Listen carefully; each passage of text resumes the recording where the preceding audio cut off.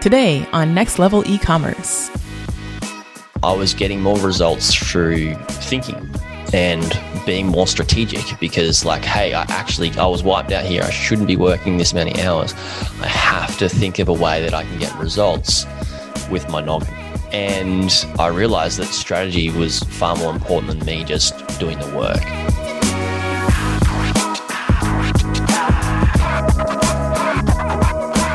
You're listening to Next Level E-Commerce.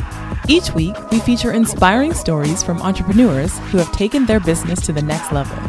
They share successes and failures and what kept them going when they felt like giving up. And here's your host, Isaac Smith. The less I work, the more I make. That stuck with me after he said it. And it was an offhanded comment. It didn't seem like he even thought he was saying anything significant. It was just how this year's been going for him. Now, I'm sure you've heard people say this before. That's what we hear people on stages say, giving speeches, and what was beaten into my head for the book Rich Dad, Poor Dad by Robert Kiyosaki. And I know some successful people who work less than you'd think, but nobody's ever come out and told me directly, the less I work, the more I make. My guest today is Jared Krause. He's the founder of Buying Online Businesses, which is a website, a podcast, a community, a mastermind. What isn't it, really? And it's all about, of course, buying online businesses. Jared's been a guest on the podcast twice before.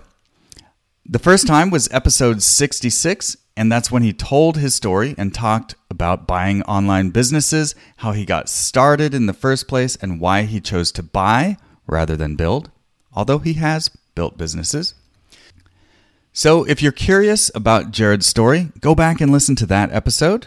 Again, that's episode 66 on December 1st of 2020. And then we also had him back on in a very unique way, in a way that I've never done before. And this was because I was a guest on Jared's podcast, and we had so much fun, and I thought I just had to share that with you guys. That was all about how to double your profit. So if you want to go listen to that, which of course I suggest you do, if you want to double your profit, that was not long ago. That was episode 88 on the 4th of May, 2021, this year. So if you want to listen to those, just open your podcast app, scroll back, and check those episodes out. So today, I wanted to have Jared back on because he said this to me. The less I work, the more I make. And he told me this as we were just catching up before the virtual summit that I hosted in January, which was called This Is Your Year. And that was all about yearly planning, vision setting, all that kind of stuff, getting you past mental blocks. Jared was a speaker for that summit, and we all enjoyed his talk on mindset. And afterward, I kept coming back to the statement, the less I work, the more I make. So I decided I had to get him back on the podcast to tell us about this. And today, you're going to hear why Jared makes more money when he works less and how you can too. That's coming up in just a minute. But first, we're going to take a little trip to the beach.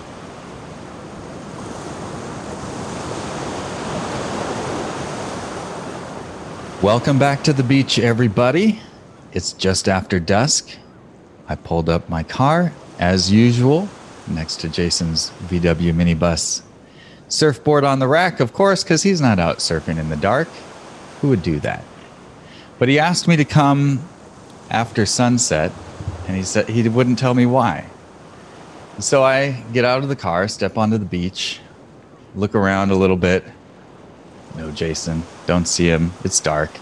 But I hear just off to the right a little bit, up the beach, I hear the sound of drumming. Drumming, rhythmic. Okay, let's go over there, see what I see. And as I get closer, I see some activity. I see some lights. It looks like fire. And I get a little closer, and sure enough, there's a little drum circle, and there's a couple of people that are doing some fire dancing. And there's Jason in the middle. He's got a hula skirt on. He's bare-chested with a grass skirt. He's flipping these he's got these sticks of fire. He's flipping them around, and he does that for a few minutes, and then one goes in the mouth. Show's over. People clap. And I was like, whoa, Jason, there's so much I don't know about you. I knew you for years, and then I found out not only are you an entrepreneur, but you know bookkeeping and accounting. Today, I find out that you're a fire eater. Wow. So yeah, let's go find a place to chat. Jason, wow, how you doing? Is your mouth on fire? That's from the chili, though, from much. Yeah. Well, folks, we have some big news this week. As you know, we've been talking with you about, as we've had to go on this hiring spree, and we've been giving you some updates, and we have a big update for you. Jason, would you like to make the announcement? Yeah, so we made 2 offers last week, and both were accepted, and they started on Monday, our time. Mm-hmm. So this is going to air on Tuesday. So if you're listening to this on the day that this episode comes out, it's actually the week previous that we're talking about. Right. This is Friday for us. We're recording a few days before you get to listen to it. But yeah, we hired a manager, a bookkeeping manager, and a bookkeeper. And we're just very, very excited. These are 2 also in the Philippines. So we have now a full-time staff of 4 in the Philippines. Amazing, super talented people. And so our manager, Daisy. Hi, Daisy, if you happen to listen to this. Do you want to tell a little bit about, like, we don't need to go on and on about our individual people, but like, what are some of the things, and I'm thinking of one, and I know you're probably thinking of the one thing that really told us in the interview why she was definitely the one. I'll let you take that.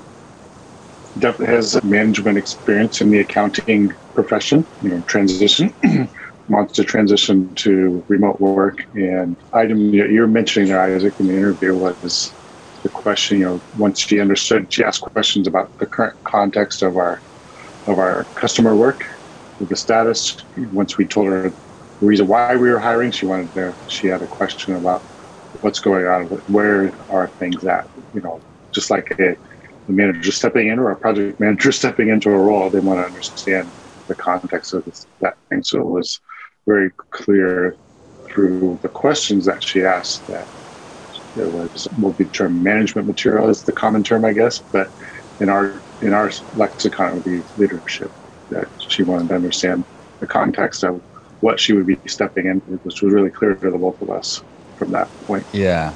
Let me add a little bit to that, because, you all, maybe you're a first-time listener, but I think most of you know that we lost our manager in a tragic accident. And so we need a manager to replace her. As terrible as that sounds. And so Daisy asked, like, okay, have you guys had a manager before? So yes, actually we have. And we lost her suddenly. And she said her attitude, her mindset was like, oh, okay, so wow, how are you keeping up with the work is what she asked. And what I loved about her is she would stop and interrupt us. Like, excuse me, how are you handling this? Are you falling behind in the work? How much work is there to do? And she was, I could see, and the way she was asking questions was, what am I going to have to do? How am I going to get you guys caught up? Now, do you have a team? You have a team of 1, 2? So these are the kinds of questions she was asking, and she was assertive. And just not at all like Jason and I. And we could just tell that, yeah, she's going to be perfect. She's going to come in here, wrangle this thing. And fortunately, your answer, Jason, to her was, we're actually not very far behind at all. I mean, because Jason's had to come down and do, the manager role in this interim time. and he's actually gotten his hands inside of the bookkeeping a bit more than he would want to, but we're not far behind, and it's because of our systems. And so that's really cool. And also part of that, it wasn't just me, it was also others stepped up in other areas as well. While I had the accountability in our accountability chart for the role, the workload was distributed, or parts of it, where I took the majority of it, obviously, but was distributed among the teams. People stepping up, had just been hired a month before to take up basically full capacity when our plan was to wait at least a few more weeks, if not another month, for full capacity for the new person that had just joined the month before. And, everybody contributed to that, but the linchpin was the systems and being able to rely on and take that additional capacity without straining and people getting lost. And where are we working on? What are we working on next? Largely, it was clear we were behind, but it was largely clear there wasn't any ambiguity of what we needed to be working on or confusion because of our systems. Yeah, great job, team. So we have Daisy's joining our team. We also have another bookkeeper who is incredible. Her name is Ray. So we've got Ray and Faye and F. That's not going to be confusing, but she's incredible. I've been in contact with her for some time now, and what is so impressive to me is when we find people who are just really, really eager to learn, and they just want to know how things work. They want to know how they can contribute, and I guess that's why we're talking about this so much, is if you're building your team, if you're trying to grow your business, you really need to try to find people like this. So like we could go on and on and on, and I don't want really to take up a whole lot of time, but that's really the trick. And when you find people like this, you just set them loose. You don't have to micromanage them and tell them how to click here and there, and you forgot this time, and you're not, I remember before I figured this out, I'd be spending, evenings finding mistakes, correcting work, that's no way to grow a business. So you really gotta make the decision that you're going to find excellent A players to work with. And that's, I'm really grateful that that's really what we've done here in this week. And of course, we've built a team with this philosophy. Oh, the one thing that also we wanted to bring up was Jason said something to me today that I found pretty interesting. Do you want to share? Yeah, as stepping down, as we call it, into the role of the manager, been a pretty busy 6 weeks for myself, especially, and the feeling after the last couple of days of working with the new and the current team and seeing them work together and problem solve already without having, them fully familiar with our systems and things, just seeing that dynamic at play at work. Because, when you're making a hire, you try to choose the best you can. And we both agreed that, and the team agreed as well, that they were involved in this process, so that these were probably the best people to make our offers to. But you always have in the back of your mind, is it really going to work out? Is it really going to, the dynamic you think is going to work? Is it going to work out? And to me, it's already clear that that's occurring. And so me as a leader who kind of, I guess, oversees this part of our business mostly, it was, I'd say, calming, very calming and relaxing. That weight is off my shoulders, I guess you'd say, that I don't have to worry about it that much anymore. Yes, there's a role for me, but it's not to be in the weeds anymore. And I can pull back out and, over the next couple of weeks, as we've talked about internally among the team, that's the goal. whether it takes 4 weeks, 6 weeks, 2 weeks, it's not a big deal that it has to be a certain date, but that happens over that period of time. And I think it's going to be quicker than life. But again, I'm not looking to put pressure on the other human, but internally, it's just a relaxing thing to feel that like now it's things are getting back into the groove and the goal where it went. Now that's not to say that it's those situations that we just went through are very good learning opportunities to us that validated a couple of things of our strong focus on systems and hiring the right people. Even though it was a pretty, I wouldn't say desperate, but it was a strong need to have additional people pretty quickly, maintaining the integrity of the process to choose the right people. It was going to be followed even if, it took an extra week, 2 weeks, 3 weeks compared to some other process or just putting it out up and hoping you're going to find the right person. And so, yeah, I just wanted to pass that along. That was the comment that first part was what you were referring to, but I think it's important that those other things, it wasn't by happen chance that occurred. It was following the process that we've tested, used, and our systems that got us to that point as well. Yep, absolutely. I couldn't have said it better myself, and I think I'll leave it at that for that. But I do have one other thing to follow on, since you mentioned, this, that we were in a hurry to find people, but we weren't going to short circuit the process. And actually, in the last week, I have talked with 1 or 2 people who did short circuit their process and said, I'm in a mad rush. Like I'm overworked. I'm overloaded right now. I just have to have somebody, and hired a couple of people who thought maybe they're not going to be the right people, but it doesn't matter. I just got to get them on. And while that in the short term, I think it did work out decently, in the long term, it didn't. And you just have to go right back to the drawing board. So, I mean, there's always emergencies, and I'm not sure that what I would, if I were say, if we were really, really way more slammed than we actually were, I don't, but the point is, we're always, if we can, going to choose the long-term fit over the short-term pain. Right. And I don't know if you talked about it last time for the hiring, Isaac, but we did, in a sense, short circuit one process because we had split the hiring into 2 hiring, I guess, processes, the manager role and the bookkeeper.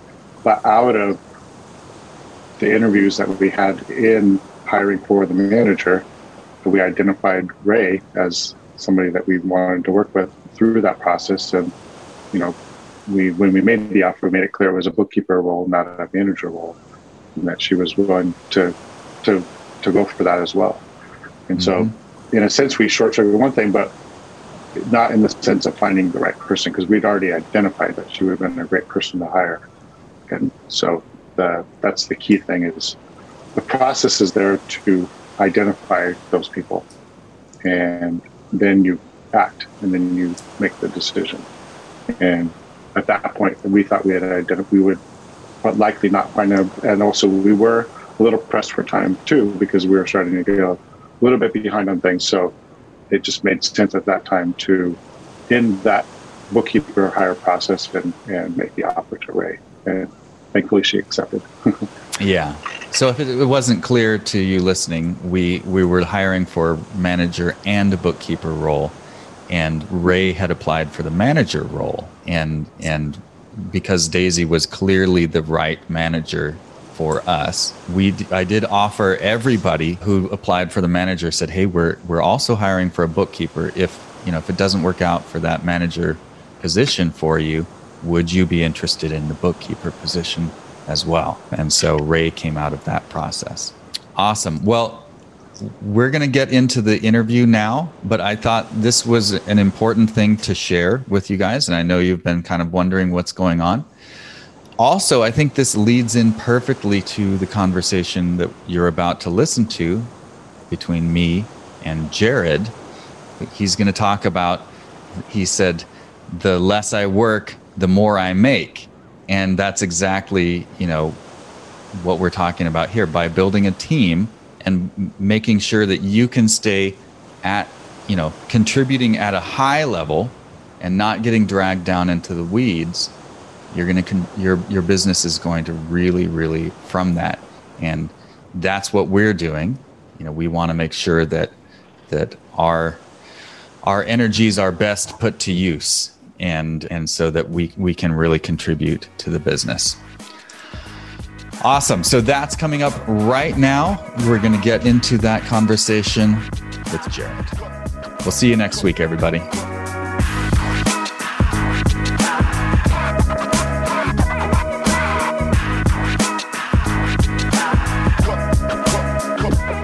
It is an odd comment to say, and I don't think it's true for everyone. It depends on what sort of stage you're at in business, I guess, with the whole, the less I work, the more I make. I really noticed that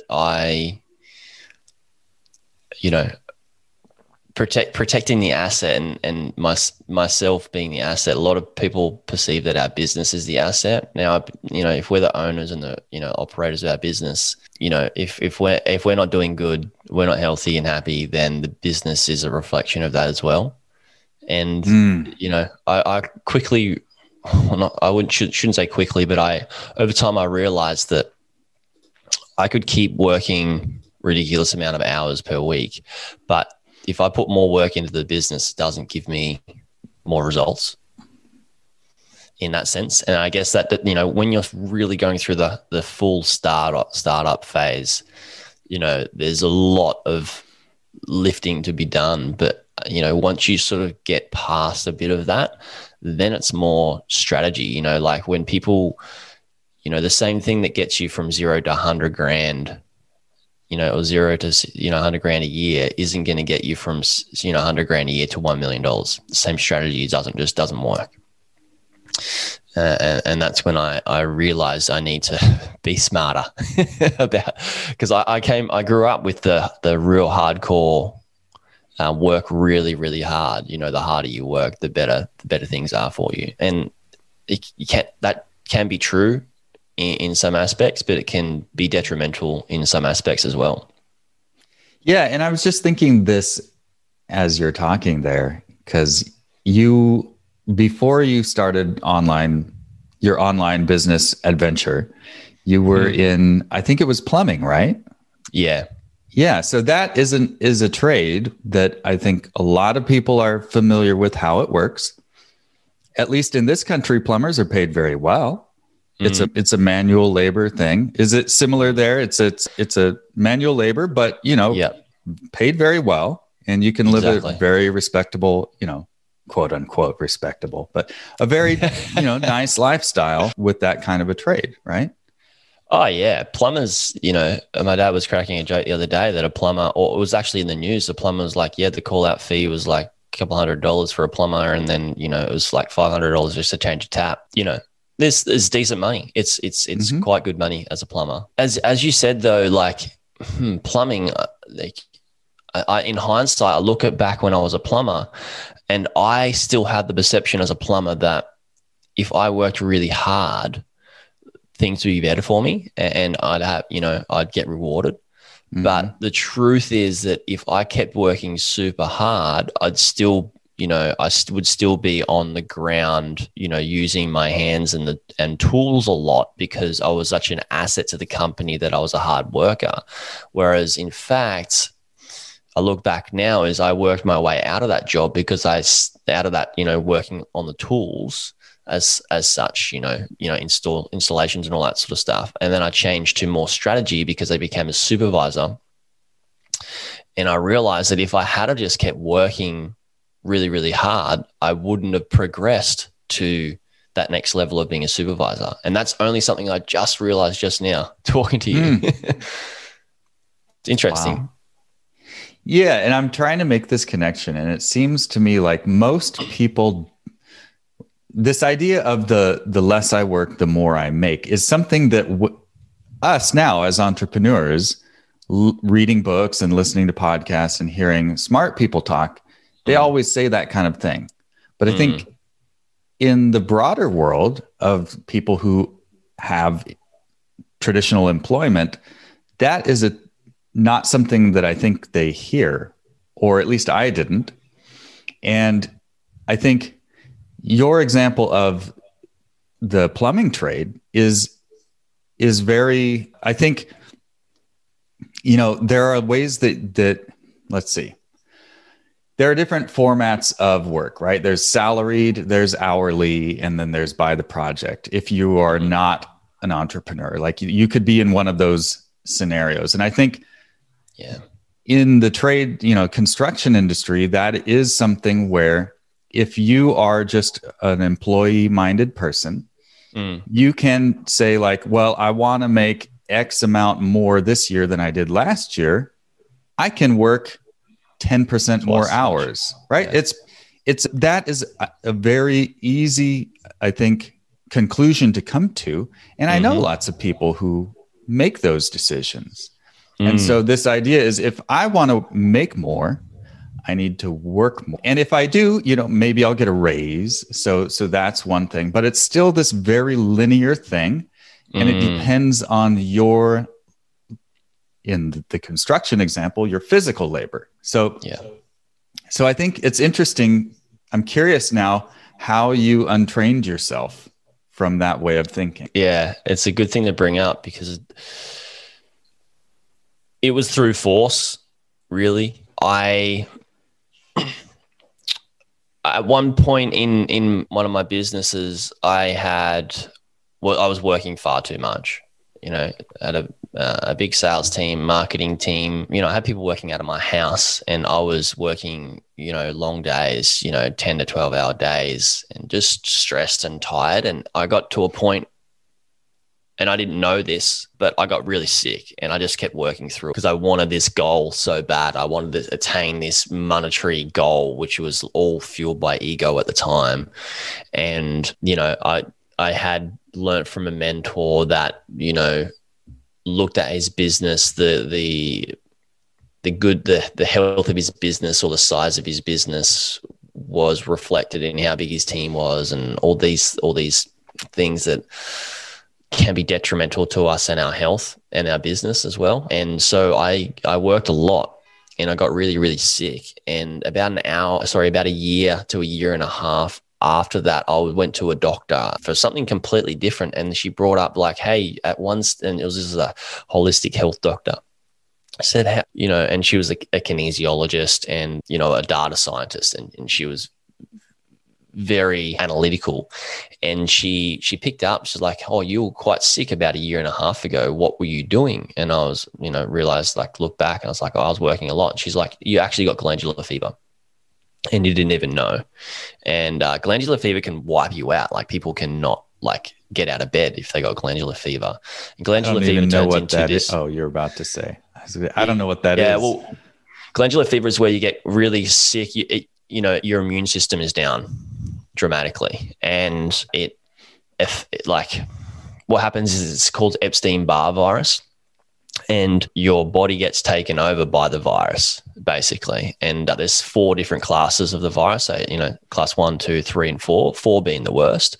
I was class 3 by the time I found out about it, because it was like through my organs and through my blood. Class 4 is when it's like in your brain, and then it's pretty hard to come back from that. So I was very lucky that I found out, and I had to go through a huge stage of recovery, this special diet and this big detox. It took about 9 months to go through, 6 to 9 months to go through. And I just had to give myself a lot of self-love and not work too much. And so I was basically forced to do this. And through doing that, I realized that, I wasn't getting performance from lots of work, rolling up my sleeves, getting in, typing and, changing things on my website or my funnel or, whatever it is. I was getting more results through thinking and using my brain and being more strategic, because hey, I was wiped out here. I shouldn't be working this many hours. I have to think of a way that I can get results with my noggin. And through doing that, I realized that strategy was quite important and far more important than me just doing the work. So I spent a lot of time thinking. In fact, there's a really good book by, Rich Dad Poor Dad, right? Robert Kiyosaki. Oh, yeah. Mm-hmm. His mentor, his name's Keith Cunningham, and he has a really good book, and it's called The Road Less Stupid. And that book, he talks about how imperative thinking time is for him and his business, and how he schedules out thinking time, sits down and actually goes over his business and thinks about it and things that he can do, things that he can cut out, and all that sort of stuff. And I got onto this book through a friend of mine and started learning about how important thinking time was, and started, scheduling out thinking time in my own week. And then I realized, the most valuable time that I have to spend on work in my week is through thinking time. And if I've got team to execute what I think about and change the strategy, then I can give that to the team. And then I've got the rest of the week to really give, fill myself up, fill my cup up with self-love and health and recovery and all those things that I really needed. So it was kind of forced, if I'm going to be honest. And the penny, which is a recurring thing in my life. Like, I'm having a problem.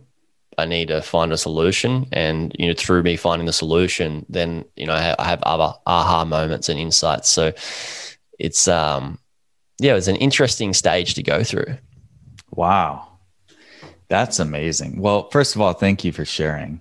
I think a lot of the lessons that make us better usually come through some traumatic experience. Like, the entire reason I have a bookkeeping company is because I didn't have it sorted out.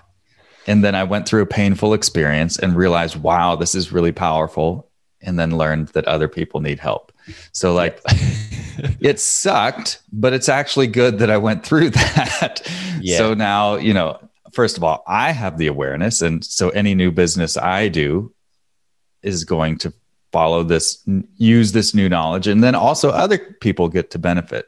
So I know that must have sucked, but it was a forcing function of restarting that thinking process. Yeah, for sure. Like it was a forced thing. And I like you said, you had a massive, a problem and that you needed to solve as well. But it's the same with my businesses and the same with everything that I've built. Like, my problem was with plumbing and I needed to get away from that and the lifestyle I created. So I turned to the internet, and most people, that have an online business have turned to the internet because they want to get away from a problem that they have. And that's most of my clients as well. And it's like the book, The Obstacle is the Way, that obstacle, is seriously, there's so many great lessons within that. Yeah. And so, I'll have links to these books in the show notes if you want to check them out. I haven't heard of The Road Less Stupid. I'll definitely have to check that out myself. So, I mean, first of all, awesome. It's awesome that you've come this far. And so I think for those listening, they're probably thinking, okay, well, that's awesome. So now really, what does this look like? I mean, so if imagine somebody has a business and they're putting in, a lot, most of the effort into, and e-commerce business owners are the ones who'll be listening to this. So that's, there's customer service, there's all these things that they could be spending their day on, or maybe they've started building their team, but still they're kind of like working a lot of hours. And I think a lot of people get to a plateau where you're like, geez, I can't seem to push this any farther. So I imagine that may or may not have been where you were, but by working less, you're able to actually think strategically. So I'm curious, let's talk through, like, what did you do? Like, did you have to structure your team differently? And what kind of thinking are you doing? Like this sounds kind of mystical almost. Yeah. Well, it's all explained in the book, really, in the Road Less Stupid. So it's a good. I'll tell my experience of how it sort of unraveled for me, and then I can, share with how I would suggest somebody that's listening to do it in their own business, which is what I help with people in my mastermind, is help them to, like, I am the prompter of them helping to think better. I do a lot of thinking for them as well. So, can I interrupt for just a second? So sure. To give people an idea of, if they haven't listened to the previous episodes, so you buy your business, you've developed a portfolio. Do you mind sharing give people an idea of what your portfolio looks like these days, and kind of like, that's not the only thing you're doing. You also have your building online businesses, whole community over there. So give people an idea of what all you have going on. Yeah, sure. So a quick synopsis is I have 2 content websites, 1 e-commerce business, and my buying online business as business. And that has a few different tiers where you've got people that can join the community and learn how to buy a business and grow it. And then if they want more help to really scale it and get one-on-one sort of coaching, and they join the mastermind where we have guests and all that sort of stuff in there, people that are doing anywhere from a couple of $1,000s a month to, 1.5 mil with their 1.5 mil per month with their e-commerce businesses. So it's a different part of that business, but still under the buying online businesses thing.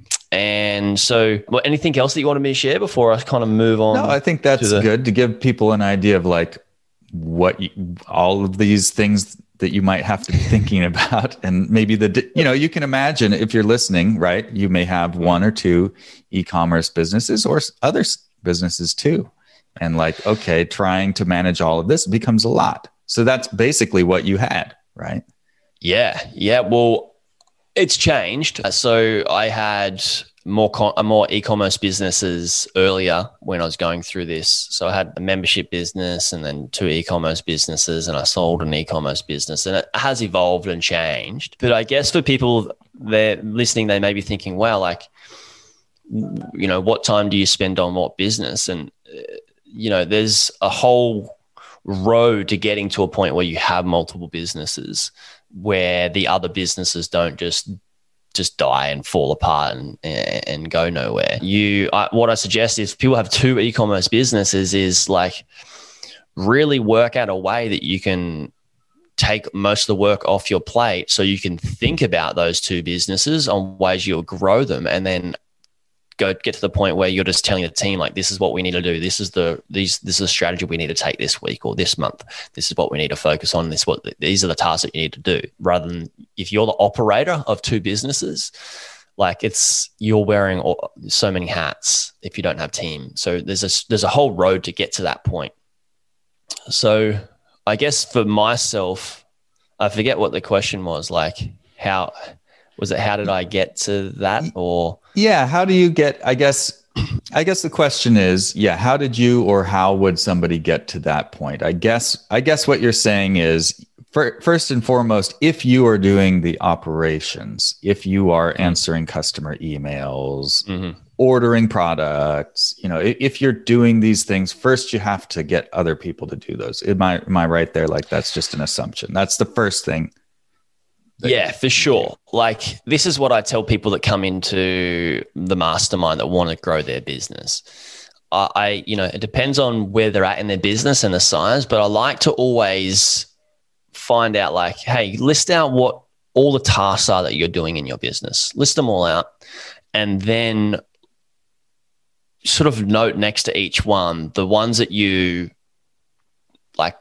don't mind doing. You think that, you'd prefer to do them over the other tasks, and then put notes next to the ones that you would just rather not do. A lot of people I just don't want to deal with the customers and customer support and all that sort of stuff. So what I'm helping them to realize is they can own a business and they can have more fulfillment in it. So what are the tasks that you get more fulfillment out of? And what are the tasks that you get, that take fulfillment away from you, right? Or take something, away from you in the business, and outsource those tasks. I know it's simple in theory, and I'm telling you, how to do it very theoretically now. You can go away and find people that are amazing at customer service and they're really good at talking to people. And, you know, if they have the rescuer mentality, which I've struggled with, is they can help people, you know, they can put all the energy into helping people and give them a great experience through customer service and win more sales and customers that way. So that's one way to do it, is like in your business, list out all the things that you don't get fulfillment out of, list out the things that you do, keep doing the ones that you get fulfillment out of, outsource the ones that you don't get fulfillment out of, and then you've just freed up a lot of your time. Now, the scary thing is that somebody's listening is like, wow, I have an e-commerce business and it's like making all this revenue, but I've got a lot of expenses in marketing and all these other things and operational costs. I agree. But if you, I like to tell people to think about it, that if you are hiring a team to do customer service or hiring somebody to do parts of your business or work in your business, you may not see a result in it straight away because your mindset and your mind frame around like, I'm going to get people to do those tasks, but it's not going to actually help me grow my business because it's not going to make too many more sales if they're doing customer support. Think about it this way. Think about it that if you invest, it's an investment in somebody doing the customer service for you, that investment, the ROI that you get from that investment is your free time to think on the business and strategize. So how you think about it is very different. And this is the stuff that I talk about in my mastermind that I have to help people with. Oh man, you can probably see on my face, I'm just like, oh, I can't hold this back. I got to jump in here. So one of the things that I tell people is, because people know that they have to build a team. And a lot of times people will start by hiring content writers, or if they're in an e-commerce business. So that is like a growth thing. You're doing that because you want better engagement with your audience. You want SEO. That's a growth thing. But to me, that's backwards. I suggest to people always start with the maintenance and the fulfillment stuff. So like, if that's going to create more sales and more orders for you or an underdeveloped team to have to fulfill, and that's going to take time away from you, don't do that. Get your fulfillment and your operations to be able to maintain this current level before you hire people to do the growth stuff. Sounds very similar to what you're saying. And I think that's a pretty key distinction. Yeah. What you're doing here is you're actually making your business scalable. And some people, some people will go heavy on the marketing of like, all right, let's just put more, like, I know what my CPA is, I know my numbers, let's just put more money into the marketing budget, and you make all these sales. And what happens is, you know, you're trying to fulfill all the orders and do the customer service, and you're like, I just can't do this much work. And people are like, well, I just slow down the ad spend. And that's your roadblock. Like right there is your roadblock. You as a human being is your roadblock. You haven't made your business scalable. And, you know, that's when you go, all right, cool. I can slow down the ad spend, but then hire somebody to make the business scalable so you can help them, or they can help you in the customer service, and to a point where they're doing it themselves and they run the whole team themselves. And then you can slowly start upping the ad spend. This is for an e-commerce business, of course. Yeah. I've had those conversations where people are like freaking out, and they're like, and I've said, listen, you got a choice to make. We both understand, you need to build the teams and the systems to support your business. But at your current sales level, you can't spend the time to do that. You're just breaking yourself. So the only solution here is to slow down the orders and the ad spend. And that is a very, very difficult thing to do psychologically if you're there. Yeah, hugely. It's like it's how we look at our business and from what point of view. And I'm going to come back to that point of view. That point of view that in which we look at our business really determines like how much stress we have in our business and how the business actually operates and how we can run the business. So I just hired a surf coach a couple of weeks ago, and I've been surfing for 20 years, and decided to hire somebody to tell me what am I doing wrong? How can I be better at surfing? And he's like Yoda. He's got these awesome like one-liners, and he's got an amazing philosophy. And we're talking about if I'm looking down at the ground or looking down at the water, like everything's moving super, super, super fast. And I have a slow reaction time to move and to change and to go the direction that I want to go and, do the maneuvers that I want to do on the board. Now, if we're in our business, but if I come back from have a better viewpoint and I don't just look at the ground or at the water, I look at the whole environment as a whole, right? I can look to where I'm going, right? I can't look to like where I'm going in the brief instant. I can look further down the road. Now, in our business as an operator, what we're doing is we're very hot and heavy and looking at the ground and moving things around, right? Which means to grow our business, it's really hard for us to make maneuvers because we can't see what's down the road. Right? We don't have that viewpoint.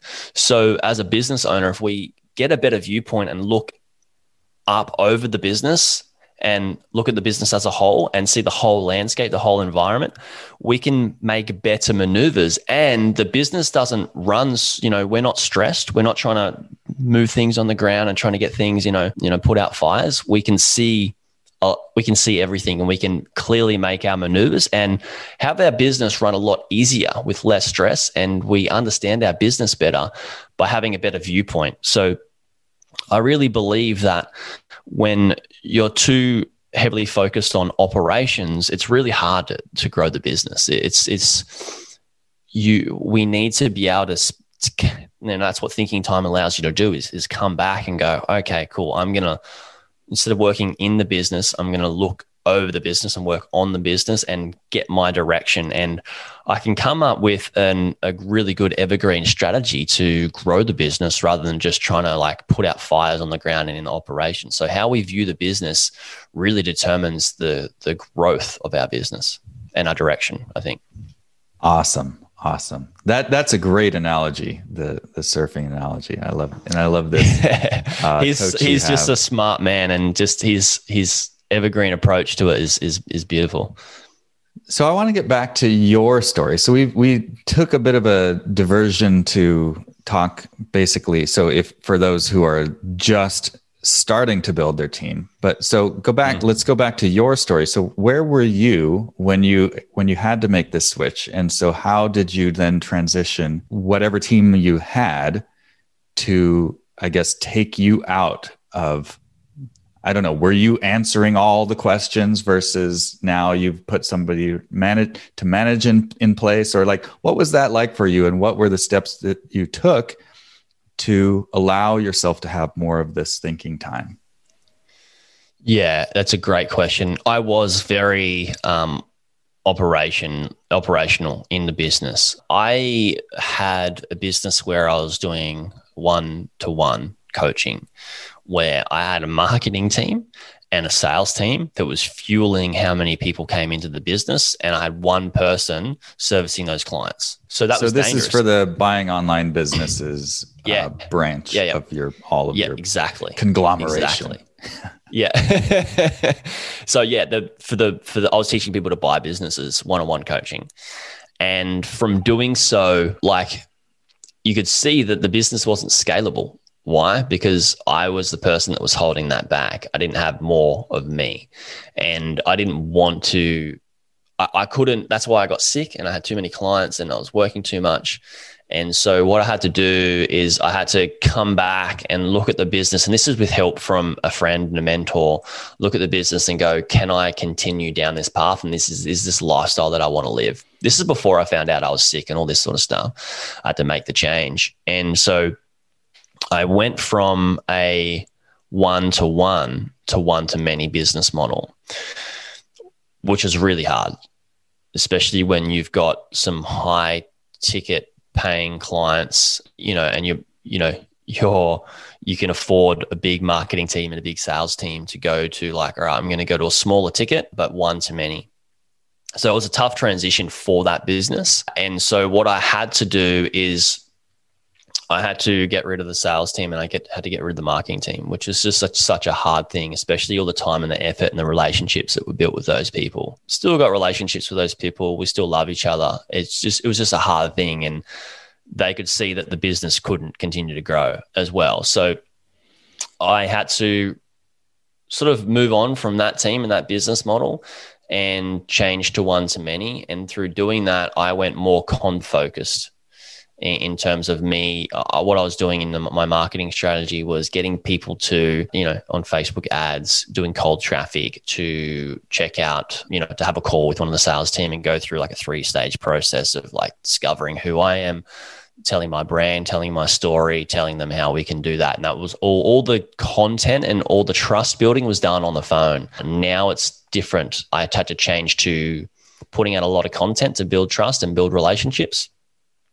So I started my podcast, YouTube channel and all that sort of stuff. And that's the main feed of how we get people to the Bob business now. And the team changed from, all right, let's have a sales and marketing team to let's just have a content production team where they can edit things and produce content and publish it.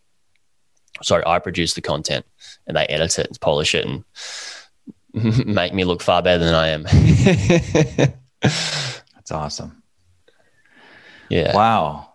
Gotcha. So this was really what was taking up all of your time. And so what about the other businesses that you had? Had you had them running on, I don't want to say autopilot, but they weren't taking up a lot of your time at that point?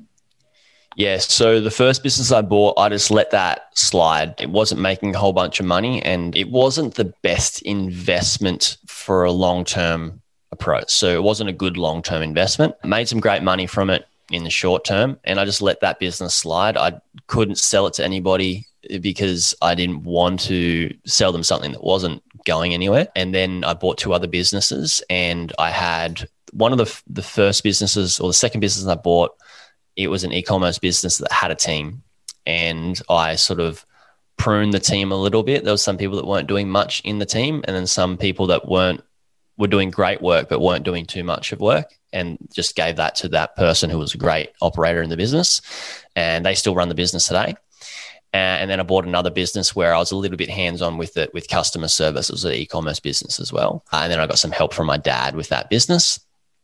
And then that's when a lot of people like, dude, like, hang on, you are buying businesses and they're making money and you didn't grow them. Like, what is this? You need to teach me. And that's where the buying online business thing started, where I gave away, I built a course, I gave away for free for a couple of friends.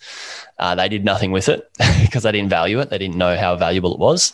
And then as soon as I started charging, we had people buy businesses and that's when it went to that like one-to-one coaching type business model.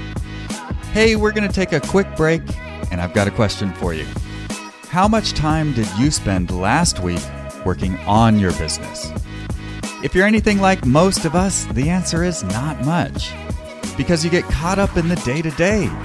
You wish you could find the time to focus on the things that move the needle, but instead you find yourself putting out fires. It's frustrating, isn't it? Well, there is hope. This episode of Next Level E-Commerce is brought to you by Summit E-Commerce Advisors. That's my company. So, what's the answer? It's to build a team to handle the day-to-day, freeing you up to work on your business. What if I told you there was a simple, repeatable process that consistently attracted top-tier A players, filtered out the rest, and you only talked with the very, very best?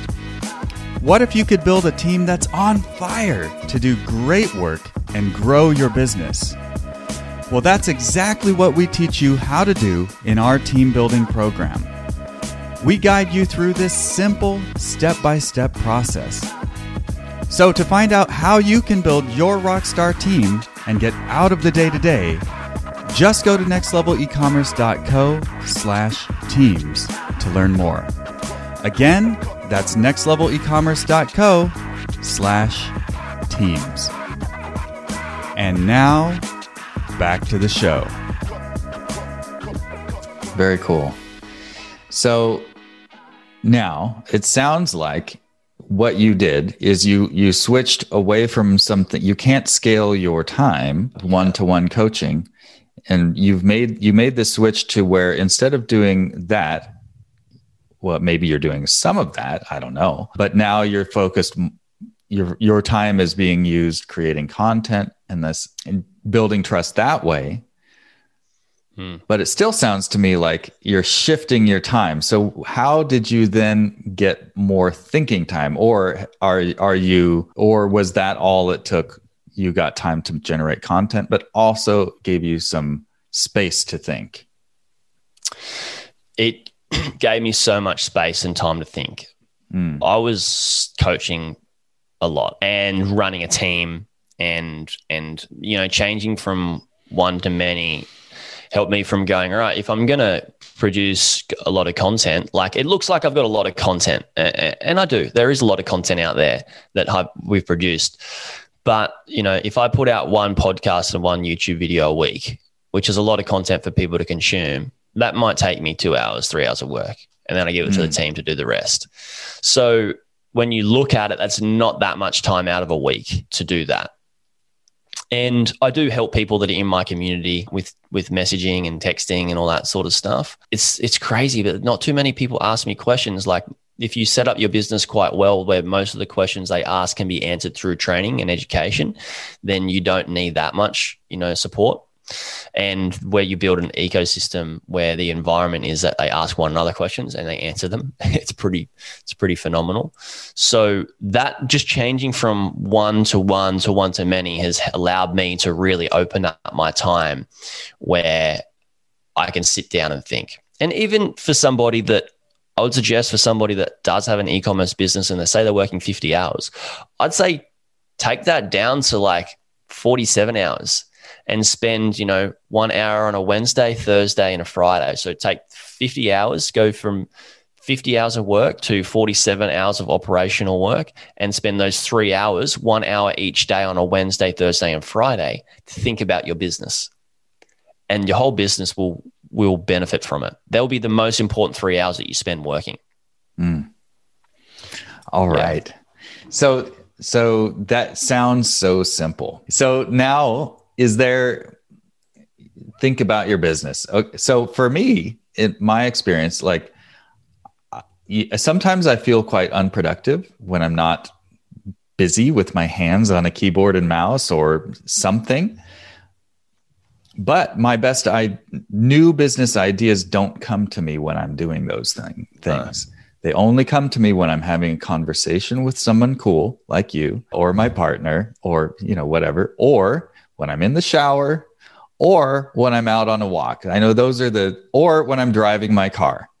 Those are like the 4 times when I'm not guaranteed, but I'm likely to have a huge idea that is going to make a big impact, whether that's in the community or for us as a business, a new service or product to sell. So I know that the longer the showers I take, I waste more water, but I think it's ROI positive. Yeah. I've at least convinced myself that that's okay to waste water that way. Investment. Yeah, it's an investment. But so I know that the less I'm clicking on keyboards and mice, the better the business is going to do. But that means it won't if I'm the one doing the fulfillment. Right. So I'm curious if you have a similar time and space where you get your best thinking done, or is there a framework? And like I said, you mentioned The Road Less Stupid. We're all just going to have to read this book, but is there a framework in how you are thinking? Like are there certain things that you're thinking about or questions that you're asking yourself? Yeah, there is in the book. There's so many questions. I would say there's too many questions. It can be overwhelming, confusing, and you might clock out of even listening to the book or continuing with the book because there's that many questions. I personally, what I do is I sit down on this couch back here and I go, all right, what's working in the business that needs to stay? And how can it be done better? And that can be in content production. It can be to, any part of the business. And then what's lacking in the business? What's, stopping the business from growing? And I'll prompt those questions, and then I'll think about like, is there something with marketing? Is there something that I could be doing better with my content, like saying certain things or, producing content a certain way that can, build a stronger relationship and build better trust and get people to know me more, that can push people towards, sales and stuff like that. So I go pretty deep with the thinking, and I will then leave. So I might sit down for like half an hour to an hour. And, if you're a fidgety person, like I'm, need to be doing a lot of stuff all the time, it can be hard to train yourself to like just block out that time and have the space. And when you do, like some pretty cool things happen. And I found that the thing that I mentioned to you a while ago was like the less I work, the more I make, meaning the more space I carve out, the more ideas that come to me. So think about it this way. If you carve out 3 hours of space a week and you're forcing it, what happens in your brain is you're stressing yourself that you need to I'm supposed to be spending this time working. I really need to make sure that this time spending on thinking is valuable. So I'm going to stress myself out to make sure that I come up with some good ideas and some good thoughts. Yeah. But when you really just relax, the brain de-stresses, and then what can open up is like you're in the shower, you're like, oh, this is good, or you're driving, you're like, I've got nothing to do, and you're not stressed about trying to produce a result. This just the universe provides these amazing insights, because your brain will go off in one direction, and that can be forced sometimes by podcasts and listening to things. I prefer not to consume too much content and just like find out the feedback that I get through life and through business. And that's why I say the less I work, the more money I make, because the more space I carve out, the more time that I am relaxed, where all these amazing ideologies can come to me that 99% will be bad, to be honest. But that one that's great will be like, that's the tipping point to more scale in my business. And that's why I'm a big fan of like just creating space and being relaxed and looking after myself. Now I've changed my tune hugely from hustle, working really hard, to like protect the asset. Like I need to make sure that I'm fed well. I've got good sleep. I'm healthy, and I go away and do my fun things that I like to do, like surfing and spending time with my partner, and do these things that can relax me, that can allow me to have these amazing insights and these amazing downloads that come. So it's a tough thing to get to, and it will take time. Like it's not something that somebody that's working 40 to 50 hours in their ecom business is going to be like, oh, I can just do this straight away. And this has happened over a transition of years for me too. So it'll, now that somebody listens to this and they can know that that is a way to growth and a better lifestyle, they can start experimenting, instilling some of those practices into their week. That's awesome. I love it, man.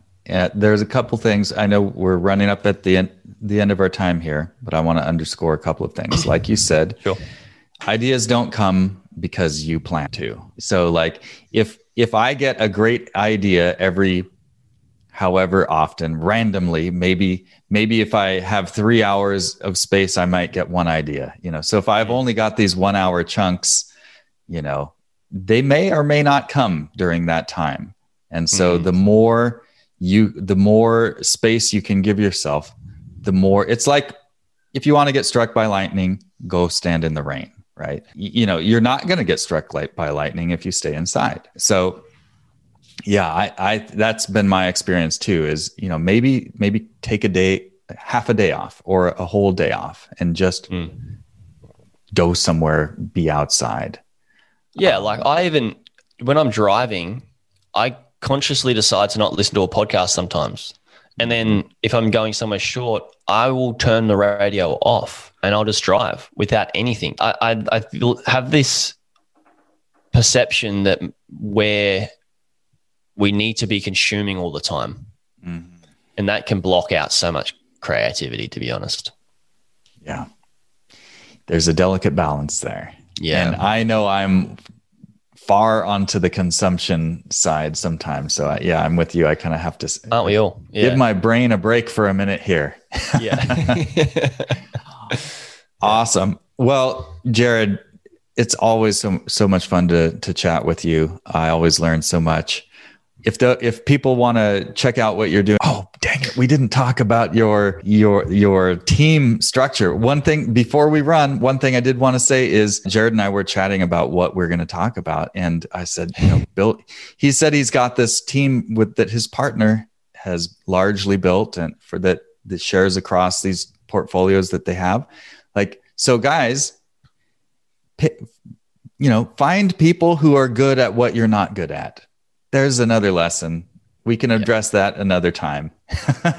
But if people want to check out what you're doing, you've got awesome stuff going on there at buyingonlinebusinesses.com. You've got a great podcast. Where would you suggest people check you out on the web? Yeah, thanks so much for having me on. It's always great to chat. And I learn things, as we saw in the start of the podcast, I learned things about myself that I didn't know too. All this reflection is really equals wisdom. So they can just go straight to my website, buyingonlinebusiness.com, podcast and everything's there. If they want to ask questions, they can check it out. If they like the content, cool. If not, they can just move on and find somebody that's better. Awesome. All right, man. Thank you so much, and we'll have to get you back on for round 4, 5, 6, and 7 at some point. Thanks a lot. Thank you. Thank you, listener, for being here. If you enjoyed this episode, please leave a review on your podcast app. And if you've already done that, share the love and tell a friend about this show. It really does help. And I want to mention one more time, if you want to get out of the day-to-day and start working on your business regularly, you need to build a team. And if you've built a team that's just kind of okay, you need to build a better team. And we'll show you exactly how to do this in our team building program. Just go to nextlevelecommerce.co/teams to find out how we can help you build a rockstar team. Again, that's nextlevelecommerce.co/teams. Well, that's all for now. Have yourself a great week, and I'll see you next Tuesday.